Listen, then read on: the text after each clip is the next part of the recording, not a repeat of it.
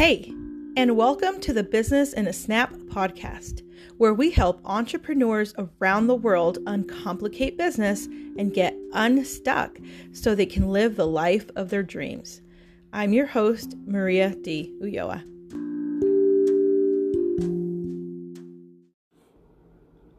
And now I'm coming at you with a 2-minute word bomb.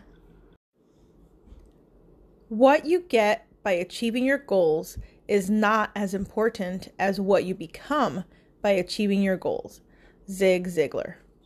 Something you will constantly hear me repeat over and over is that you are placed on this planet for a reason, with a purpose, and a passion to follow it through. It isn't about making money.